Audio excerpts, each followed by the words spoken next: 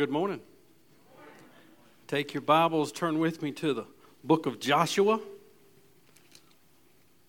Since we looked at about 5 chapters last week, and we did so good, I figured we'd try to cover a little bit more today. And no, we're just going to give an overview. As a matter of fact, you should have 2 things with you. One is your sermon notes that will help you keep track. But there's also a map that if you didn't get, it's back there on that round table. You won't bother me at all to get up and go get you one. It's just to help us understand what we're looking at today is the allotments of the land that was promised to God's people. And I think this would just sort of help you get a sort of a point of reference because we're going to skim over these things pretty fast. And so if you have your Bibles open now, let's go to the Lord in prayer. Lord, as we've already said, Lord, that none of us come in here empty-handed. Lord, all of us have something that we are carrying, maybe a question that's not answered or an answer that we don't want, that we didn't want. And Lord, as we think about it, those watching online, Lord, many of them would like to be here if they could. And so, Lord, we all have something that we are in need of rest today. Be that physical or spiritual or emotional or psychological, Lord, whatever it is, Lord, we in honesty simply come to you as our Father, our Abba, and lay those things before you honestly. And Lord, we do it with our faith oriented towards you, with our Bibles open. You are our only hope. And the gospel is all we have to bring us to a point of rest today. Because you do not promise us to change our situation. You promise to give us rest in the midst of it. And so, Lord, we need you. And so we as your people have gathered ourselves together. This is our Shiloh. To worship you and to honor you and to treasure you. So speak to your people, we pray in Jesus' name. Amen.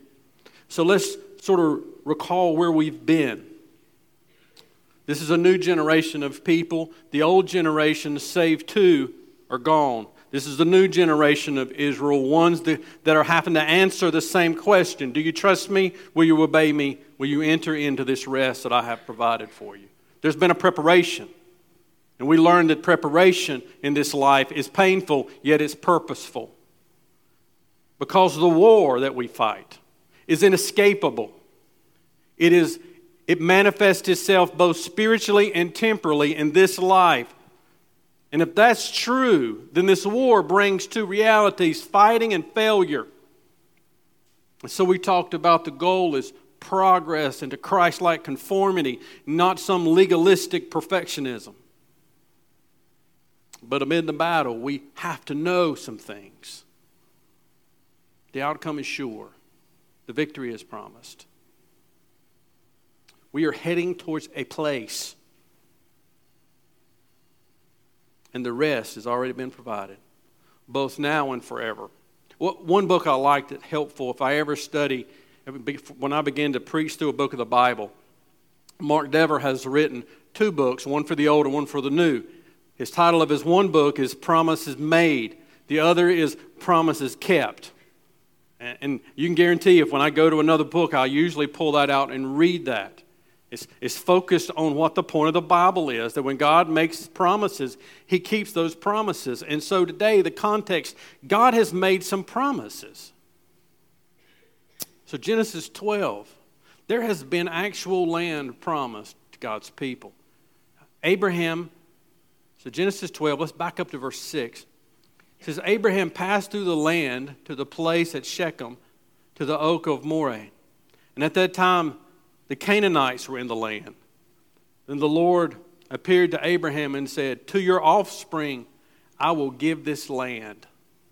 He repeats this in Genesis 26 to Isaac, and then to Jacob in Genesis 28. Not only promising it to them, but to the generations that come after them. To some degree, brothers and sisters, the whole Pentateuch is pointing towards this moment when God would keep the promises that He's made. Abraham believed it, but he did not see it. But this generation would. A promised land is graciously given. If you talk to anyone that's been in a wartime environment, that had to live their life in a constant state of an enemy is there and he's coming, and they always have to be prepared and they always have to be facing it. When they come home, it's hard to transition. It's hard to go from being in a constant state of war to simply settling into civilian life, to what it looks like to keep your home up and to cut your grass and to do all these somewhat trivial but necessary things. This is where these people are. They have seen in the conquest much destruction, and now they need to embrace construction. Except for one thing, they don't have to build houses. They don't have to plant vineyards. They don't even have to build their cities. God has already provided all of that, but they had to settle it. This will be easier said than done, because you see, a warrior never stops being a warrior. You never get to take your armor off. And some of you might have settled into it. You got your armor hung up in the closet. These people are going to have to war, and the fact that they thought they could hang their armor up in the closet would lead to much problems in their future. But right now, they are at the brink of this land. The conquest has been made, and if you got your map, you can begin to see all of these tribes. It's important to understand, to start with, the land that was allotted in Gilgal. Gilgal. If you remember, I didn't print off a detailed enough map, but if you remember, Gilgal is near Jericho. Crossed over the Jordan. You see the Jordan there on your map? Right after they crossed over the Jordan, Jericho was right there. And Gilgal was their base camp. It was where everybody was. Their women and their children were there. It was their place that's most importantly, and this is critical to understanding what's going on, and some of what I want us to focus on. That was where the ark was. And remember why the ark was important. The ark symbolized the very presence of God among his people.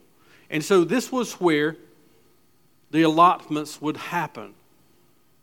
Gilgal was inside of Manasseh's tribe allotment, down in that little foot that sort of sticks down in the bottom. And so, just if you're interested, I always thought this was always interesting to me.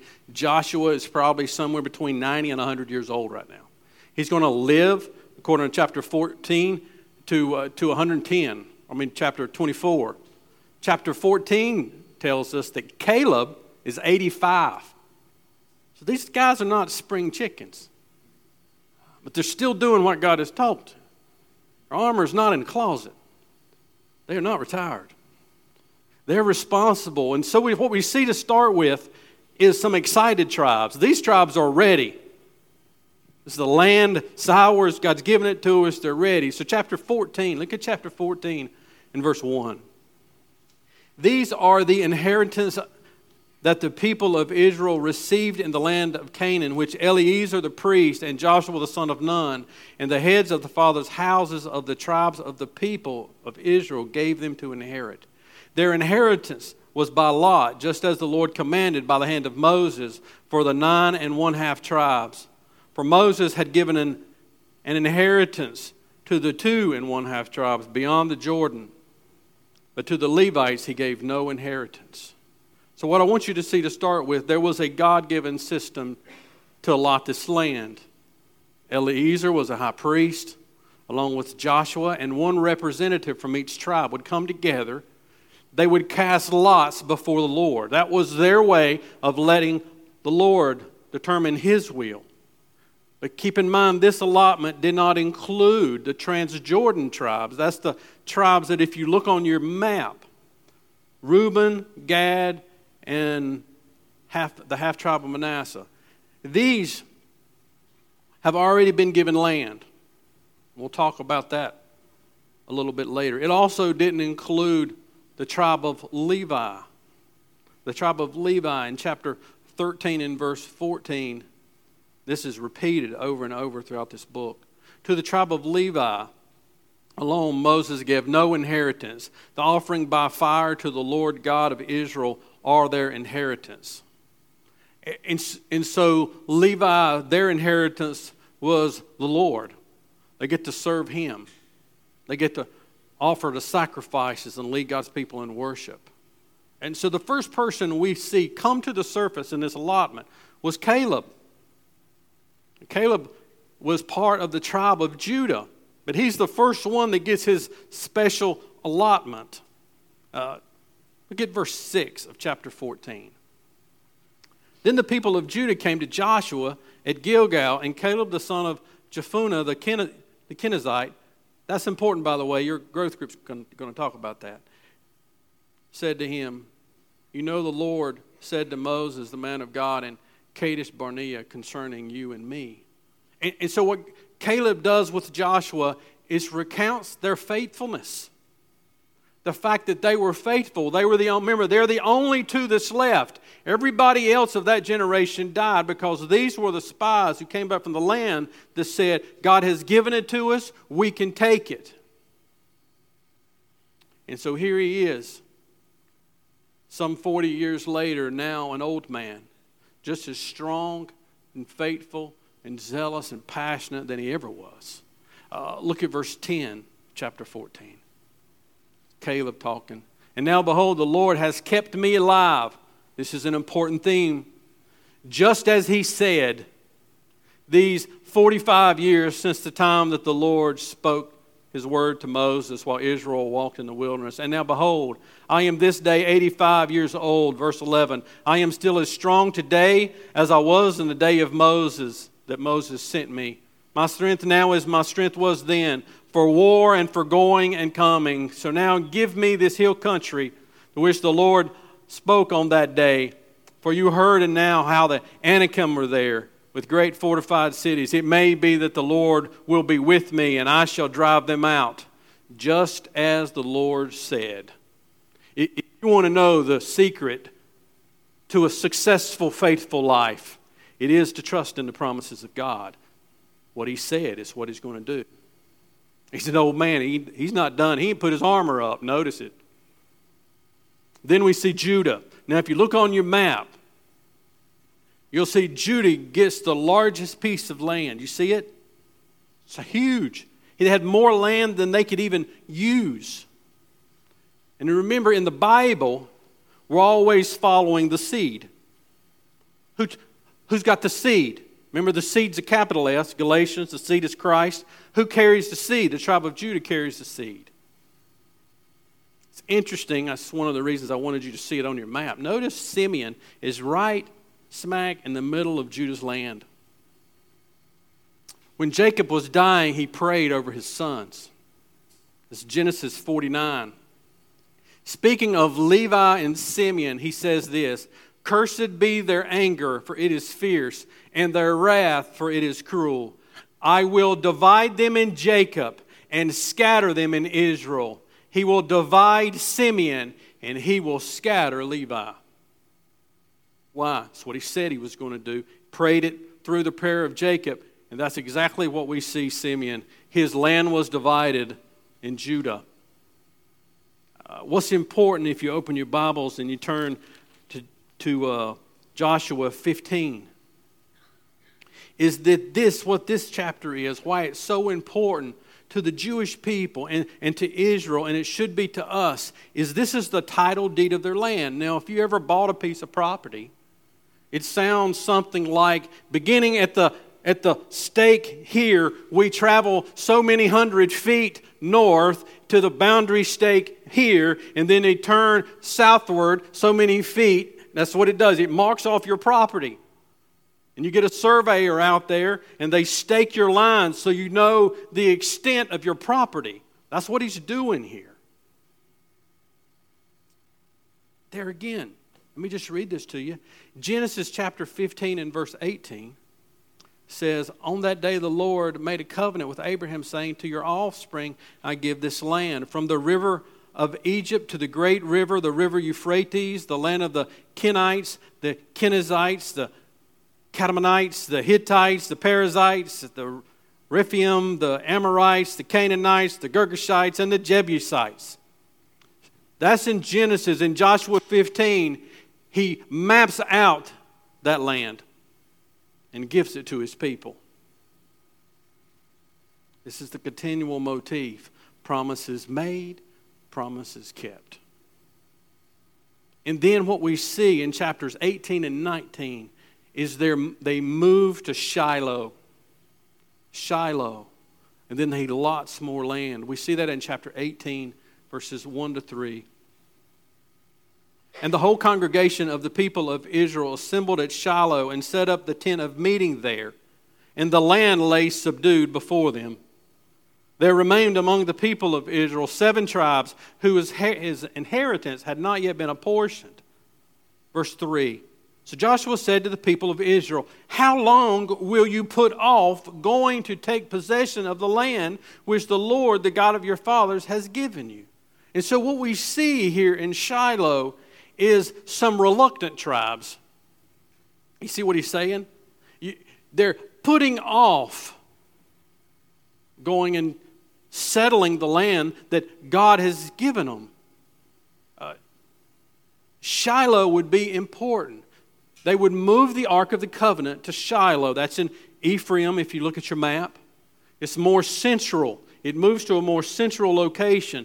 The point is so that all of God's people would know this is the place where the presence of God is amongst our midst. This is where we would come and worship and offer their sacrifices. The ark would stay there until David would move it into Jerusalem. It was central. It was important, but he also had to do something else. He initiated a new system of allotment. The reason he did this was to motivate these reluctant tribes to get excited about the land. He just sort of got content living in tents. And so he got 3 representatives from the 7 tribes that wasn't allotted, and they went out and basically they did the surveying, right? So he said, y'all are going to go out, y'all going to set the stakes, you're going to drive out, you're going to lay the extent of it. In order to get them excited about this land, he got them to survey it, and then he cast lots and allotted it. And here's the question. A lot we could look at in all these different tribes and all these different things. Why did he do it that way? Why did God allot the tribes the way he did with casting lots? Well, the first reason is to avoid tribal infighting because of jealousy. And this almost works, except we'll talk about that in a little bit.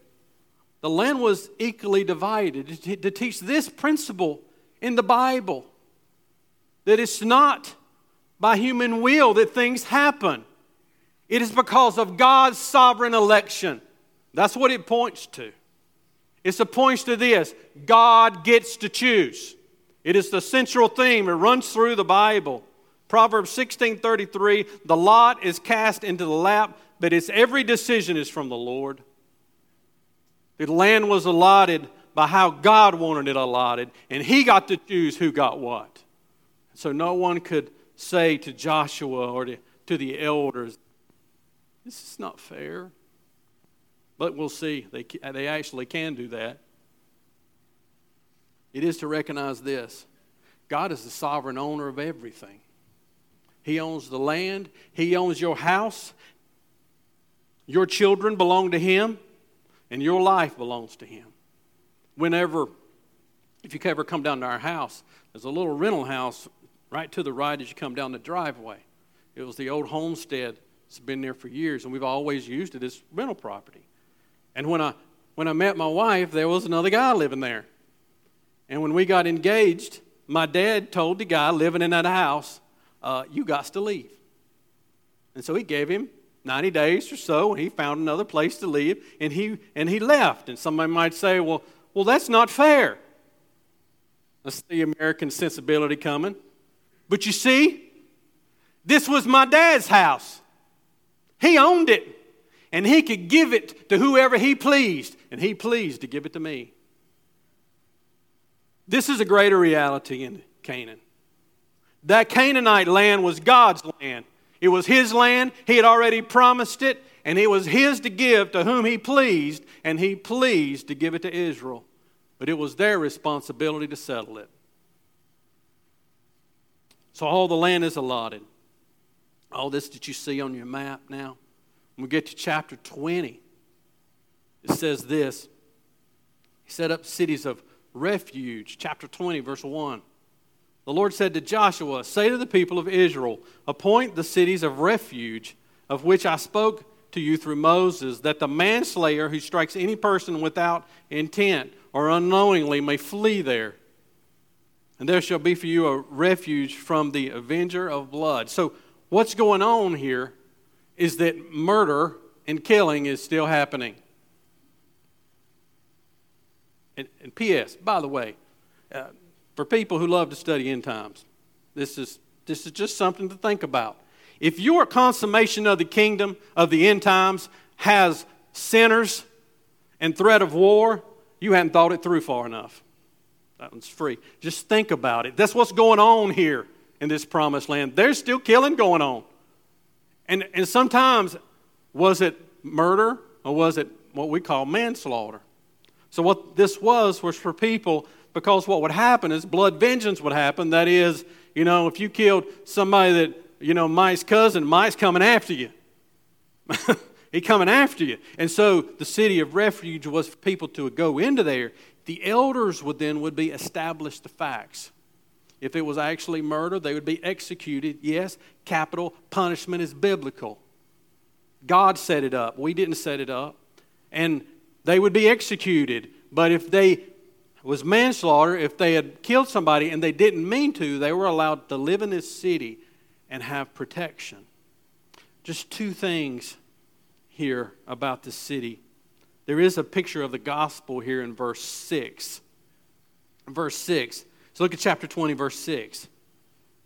And he, the person that has committed manslaughter, shall remain in that city until he has stood before the congregation for judgment, until the death of him who is the high priest at that time. Then the manslayer may return to his own town and to his own home, to the town to which he fled. Just imagine. Here's the point. He had to stay there, but when the priest died in that city, he could go home. It was Jesus, our high priest, who gave his life for us so that we could be free. Here's what I want you to get, though. If you missed this, you missed why I wanted us to get the sermon this way. This is a promised land, but this is not a perfect land. This is a promised land. There's nothing perfect about this land. Law and order is still needed. It still needed someone to determine, okay, is this murder? Is this manslaughter? Sin in self is still present. Sin is still reigning. Notice there's also in chapter 21 cities for the Levites. So the Levites didn't have any land. So they had to have somewhere to live, somewhere to raise crops so that they could have a living of some kind. And so remember, first, we've already said this, Christ was their inheritance. That's why they didn't have any land.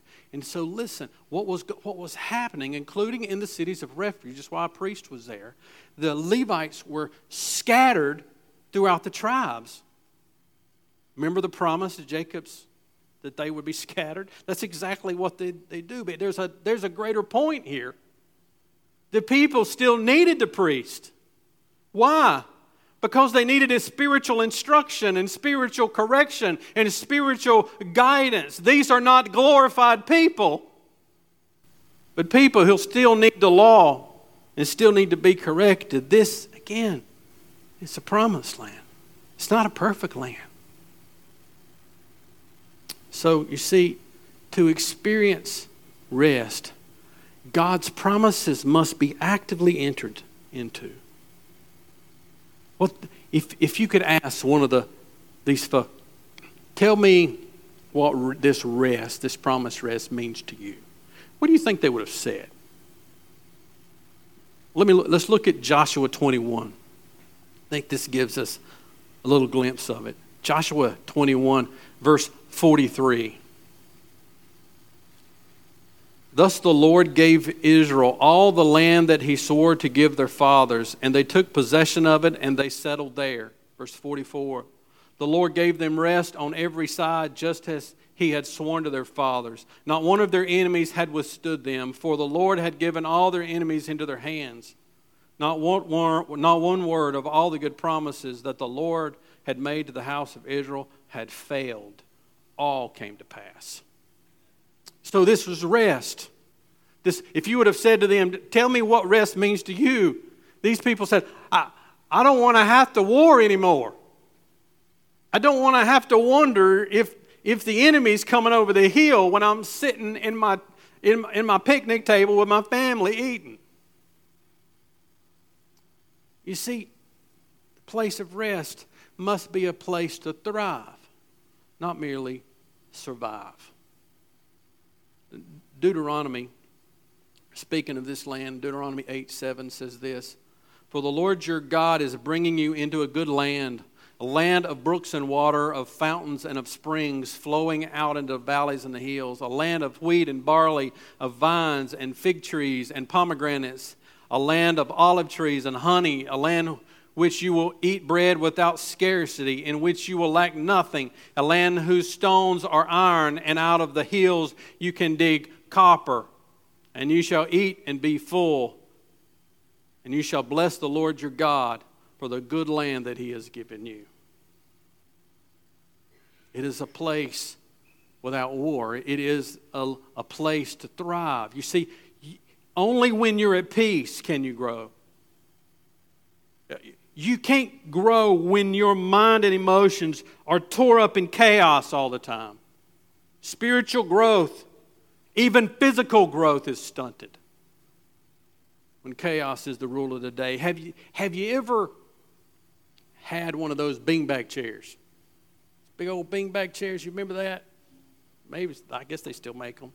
And what's the secret of enjoying a beanbag chair? Got to sit back into it. I started to bring a chair up here. You can't sit on the edge. You can of a beanbag chair, you know, with your feet still planted and your elbows on your hands and lean forward. You can do that in a beanbag chair, but you're not going to enjoy it. The beanbag chair only works if you give yourself into it. If you let all of your weight into that thing. Until you do that, you are not going to enjoy it. And you might as well get rid of it because it's serving no purpose. Rest is this way. A place to thrive, not merely survive. A place of peace, a place where joy can grow. This was the point. And listen, the place where God is central. That's why they moved the ark to Shiloh. God is central. You want to know what's wrong with the Transjordan tribes? They'd have rather had the land than had God. As long as my crops are growing, as long as my 401k is happy, I'm good. No, you're not. You're never going to rest. Rest is a place where God is central. What determines the degree of rest in your life? It is not an easy life. It's the place where God is treasured, where he is honored, and where he is obeyed. You focus on that, and you will have a life of rest. The ark is going to stay in Shiloh because the centrality of worship is critical to his people's rest. We are not here today because we couldn't have found another way to relax. Jesus is not sitting on the throne taking a nap. He is working, and so is his people. Rest is a place where faith is leaned into, and obedience is enjoyed. There is an enemy of rest, and we see it all through these 9 chapters. The first enemy of rest is compromise. There again, I'll make the point. This is a promised place.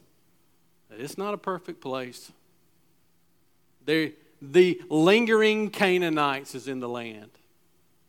They're still there. There's these little pots, these hot spots of people who say, we're not going to leave. It's the enemy of rest. How do you deal with them? How do you deal with the Canaanites in the land? We got plenty of Canaanites in the land. We got plenty of Canaanites in the church. Judah and Jerusalem. Notice chapter 15 and verse 63. It says, but the Jebusites, the inhabitants of Jerusalem, the people of Judah, could not drive out. So the Jebusites dwell with the people of Judah at Jerusalem to this day. So you got Judah. Look at Judah. There's a lot of Judah. We can't drive them out. If you can't beat them, join them. Not only that, flip over a couple of pages to chapter 17. You'll see compromise in the tribe of Manasseh. Verse 12. Yet the people of Manasseh could not take possession of those cities, but the Canaanites persisted in dwelling in that land. Verse 13. Now when the people of Israel grew strong, they put the Canaanites to forced labor, but did not utterly drive them out. The problem, God said to drive them out. And to coexist or to sinfully enslave them is sinful compromise. And compromise, brothers and sisters, leads to unrest every day and twice on the weekend. When we refuse to trust and obey, the cost will be our peace and the peace of those we love the most. It is not the only enemy. There's the enemy of compromise. There's also an enemy of complacency. Complacency. Complacency is the enemy of rest. We see it at the very beginning in chapter 13 with the Transjordan tribes.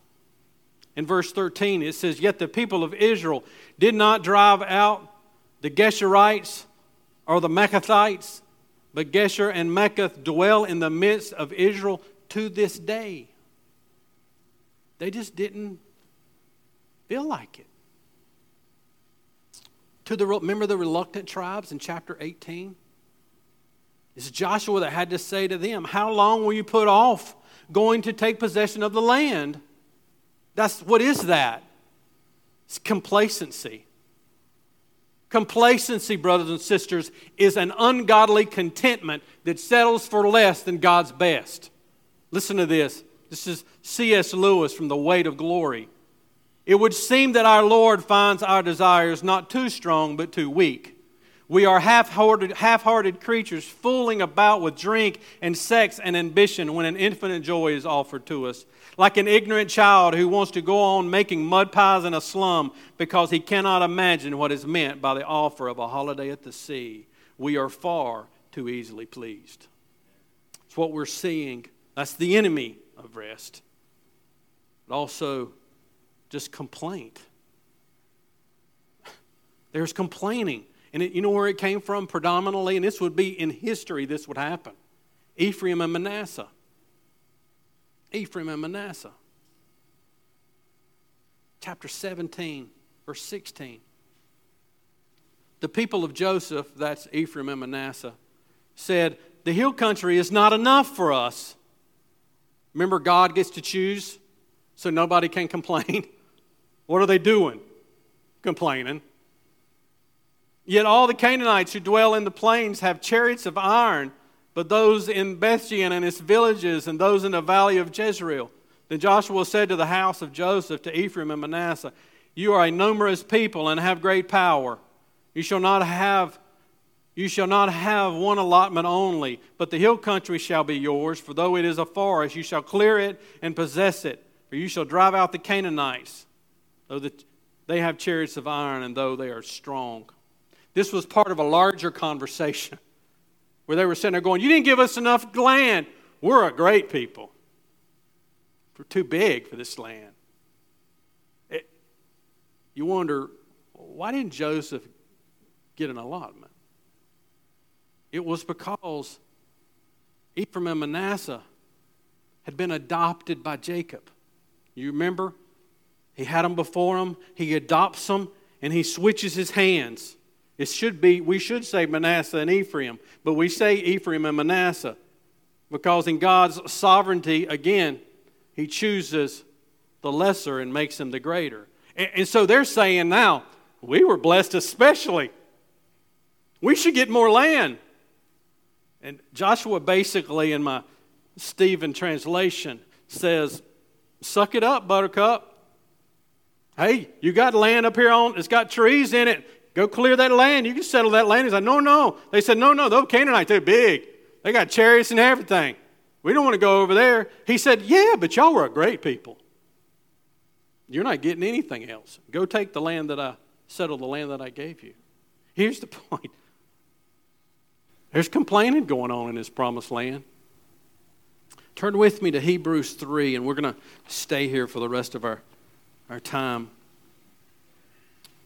Hebrews 3 and 4, brothers and sisters. I don't think you can study this passage too much as a New Testament believer. You want to know what brought me rest in my life. It's understanding Hebrews 3 and 4 especially. You see, here's the truth. Some people never experience rest. You should not. Well, look with me in chapter 3 in verse 16. Speaking of that older generation, he says, for those who heard, and for who were those who had heard and yet rebelled? Was it not those who left Egypt led by Moses, and with whom he was provoked for 40 years? Was it not those who sinned and whose bodies fell in the wilderness, and to whom he did swear, they shall not enter his rest, but those who were disobedient? Verse 19.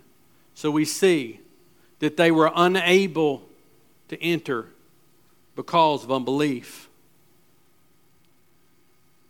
And so here's what I just want us to ask ourselves today. How much of my life is still unsettled?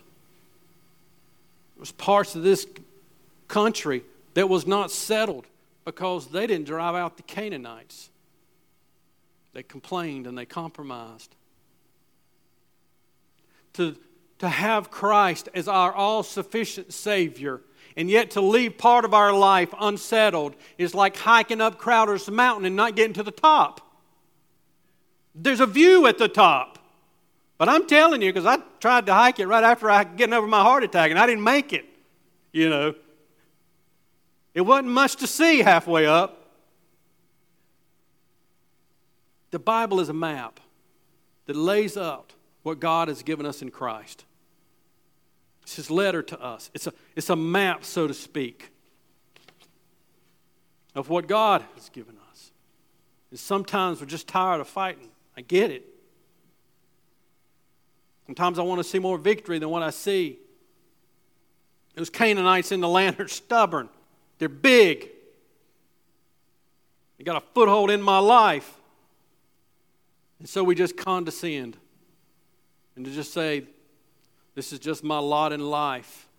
We've bought into a secular psychological culture that says you are what you struggle with. Just get used to it. That is the exact opposite of the gospel. God gives us freedom. And listen, if He can't give me freedom over depression, there's a problem with my gospel. But He can. How much of knowing God have I left on the table? Most of us, and I say us, this is true, get what we believe by listening to somebody else and not diving into the book for ourselves. Some of us have such problem with doctrine because we sit there, listen to our favorite preachers talk bad about something, and we've never actually went to the book and said, who is God? And what has He done? And what has He promised? If I see God doing it, what does this tell me about what I should do? Hosea says, press on to know the Lord, not to be right, not to get a degree, not to win an argument, not to do something big for God. We press on to know Him and no other reason. F.B. Meyer says this, the soul is first possessed by Christ, and then it begins to possess Christ. We are apprehended by our divine captor, and then we come to apprehend Him.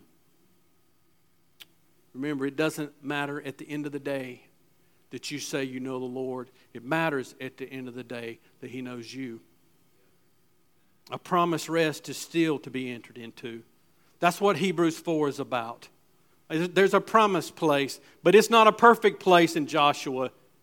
And so, take my word for it, to look in chapter 22. We get to the end of this book. The end of this book. And they're about to kill each other. I'm serious. Look at verse 11. Gad, if you look on your map, Gad and Reuben and half tribe of Manasseh, they go back home across the Jordan and they set up an altar. The other tribes say, well, they got an altar built over there. They worshiping another god? You're sitting there going, what's the big deal? Where was God's presence? Shiloh. What did they do? Built something somewhere else other than Shiloh. And so here's what happens. All these other guys on this side of the creek gather together, and they're about to go war on the guys on the other side of the creek. This is the promised land. This is not it. For them or for us, a place of rest is still to come, brothers and sisters. But rest has been provided in this life. Do you remember the garden? The garden was where God finished His work, and He brings man into a finished work. But God and man had to go back to work because man sinned. And so Christ came, and He finished the work of redemption, and He ascended to the right hand of the Father, and He's sitting down. The work of redemption is finished, and there's only one way to enter it. Look at verse 2 of Hebrews 4. For the good news came to us just as to them, but the message they heard did not benefit them, because they were not united by faith with those who listen. For we who have believed enter that rest. Look at what verse 8 says. This is my whole point, the whole message. The promised land points to a perfect land, but this is not it. Verse 8. For if Joshua had given them rest, God would not have spoken of a day later on. This was not it. This pointed to it. This was not it. Much of our eschatology points to somewhere other than to Christ. It points to man. Joshua was unable to give them rest, not because of his deficiency, but because this was not a perfect people and this was not a perfect land. He points to something, a land with glorified people, a land with no sin, a land where the worship of God is central to all of life. That's what it's pointing to. There is a place, a perfect rest for those who trust Him. Verse 9, so then there remains a Sabbath rest for the people of God. Isn't that good news? I can still remember the first time I read that. There remains a Sabbath rest for the people of God. Whoever has entered God's rest has also rested from his works as God did from His. Praise the Lord. Christianity, the only religion in the world that says you cannot save yourself. That to give up is to win. To lean back is to gain it all. How do I know that I will inherit this place that He's talking about? You rest in the finished work of Christ now. That's how you know. It's just not a prayer you pray. This is not a card you sign. This is not a work you do. You have to lean back in the chair of Jesus Christ with all of your weight and with all of your hope. You have to say, my joy and my rest and my salvation comes to here. Whether I live for 5 minutes or 50 years, it matters not. Only that I know Christ and that He knows me. We need to long for this place. That's his point to the author, to people that are reading in Hebrews. That's his point. Look at verse 11. It says, let us therefore strive to enter that rest, so that no one may fall by the same sort of disobedience. For the word of God is living and active, sharper than any two-edged sword, piercing to the divisions of the soul and of the spirit, joints and marrow, discerning the thoughts and the intentions of the heart. And no creature is hidden from His sight, but all are naked and exposed to the eyes of whom we must give an account. The time to enter that rest is today. It's today. Today is the day of salvation. We don't have any promise of tomorrow. You can't wait till you get on your deathbed and say, I'll get it right then. The way we know we'll have it then is we have it now. And if you don't have it now, you have no promise that you will have it then. Do you long for it? Brothers and sisters, we don't need to keep arguing about all the what ifs of our end times at the end. What we should all be longing for is a place with no sin, no sorrow. Can I show you that place as we close today? Revelation 21. Let's read it together. And I don't know of any passage that can set us up to worship the Lord than this one. I'm going to read from the New Living Translation just because sometimes this translation really speaks to me, and maybe it will you. Revelation 21, verse 1. Listen, this is the perfect place. Listen, this is the promised consummation of the kingdom. This is the end of our story and beginning of the next story. Revelation 21, verse 1. Then I saw a new heaven and a new earth, for the old heaven and the old earth had disappeared, and the sea was also gone. And I saw the holy city, New Jerusalem, coming down from God out of heaven like a bride beautifully dressed for her husband. I heard a loud shout from the throne saying, "Look, God's home is now among His people, and He will live with them, and they will be His people. God Himself will be with them, and He will wipe every tear from their eyes, and there will be no more death or sorrow or crying or pain. All these things are gone forever." And the one sitting on the throne said, "Look, I am making everything new." Then He said to me, "Write this down, for what I tell you is trustworthy and true." And He also said, "It is finished. I am the Alpha and the Omega, the beginning and the end. To all who are thirsty, I will freely give him from the springs of water of life. All who are victorious will inherit these blessings, and I will be their God, and they will be my children." This is what we long for. So, brothers and sisters, I call you to celebrate this promise today. This is one of the things that we remember as we come to the tables. That Christ has so provided for us. It is so finished. It is so settled that we are already raised up and seated with Him in heavenly places right now. And so let's worship. And then, brothers and sisters, let us go out and settle the land. This is the land He has given us. Let's pray. And so, Lord, we thank You for Your gospel and Your promises and Your word. We thank You that Your word comforts us no matter what we are going through, no matter what questions we have today, no matter how big those Canaanites look. Your power and Your promises are enough. And so I pray that You would encourage Your people.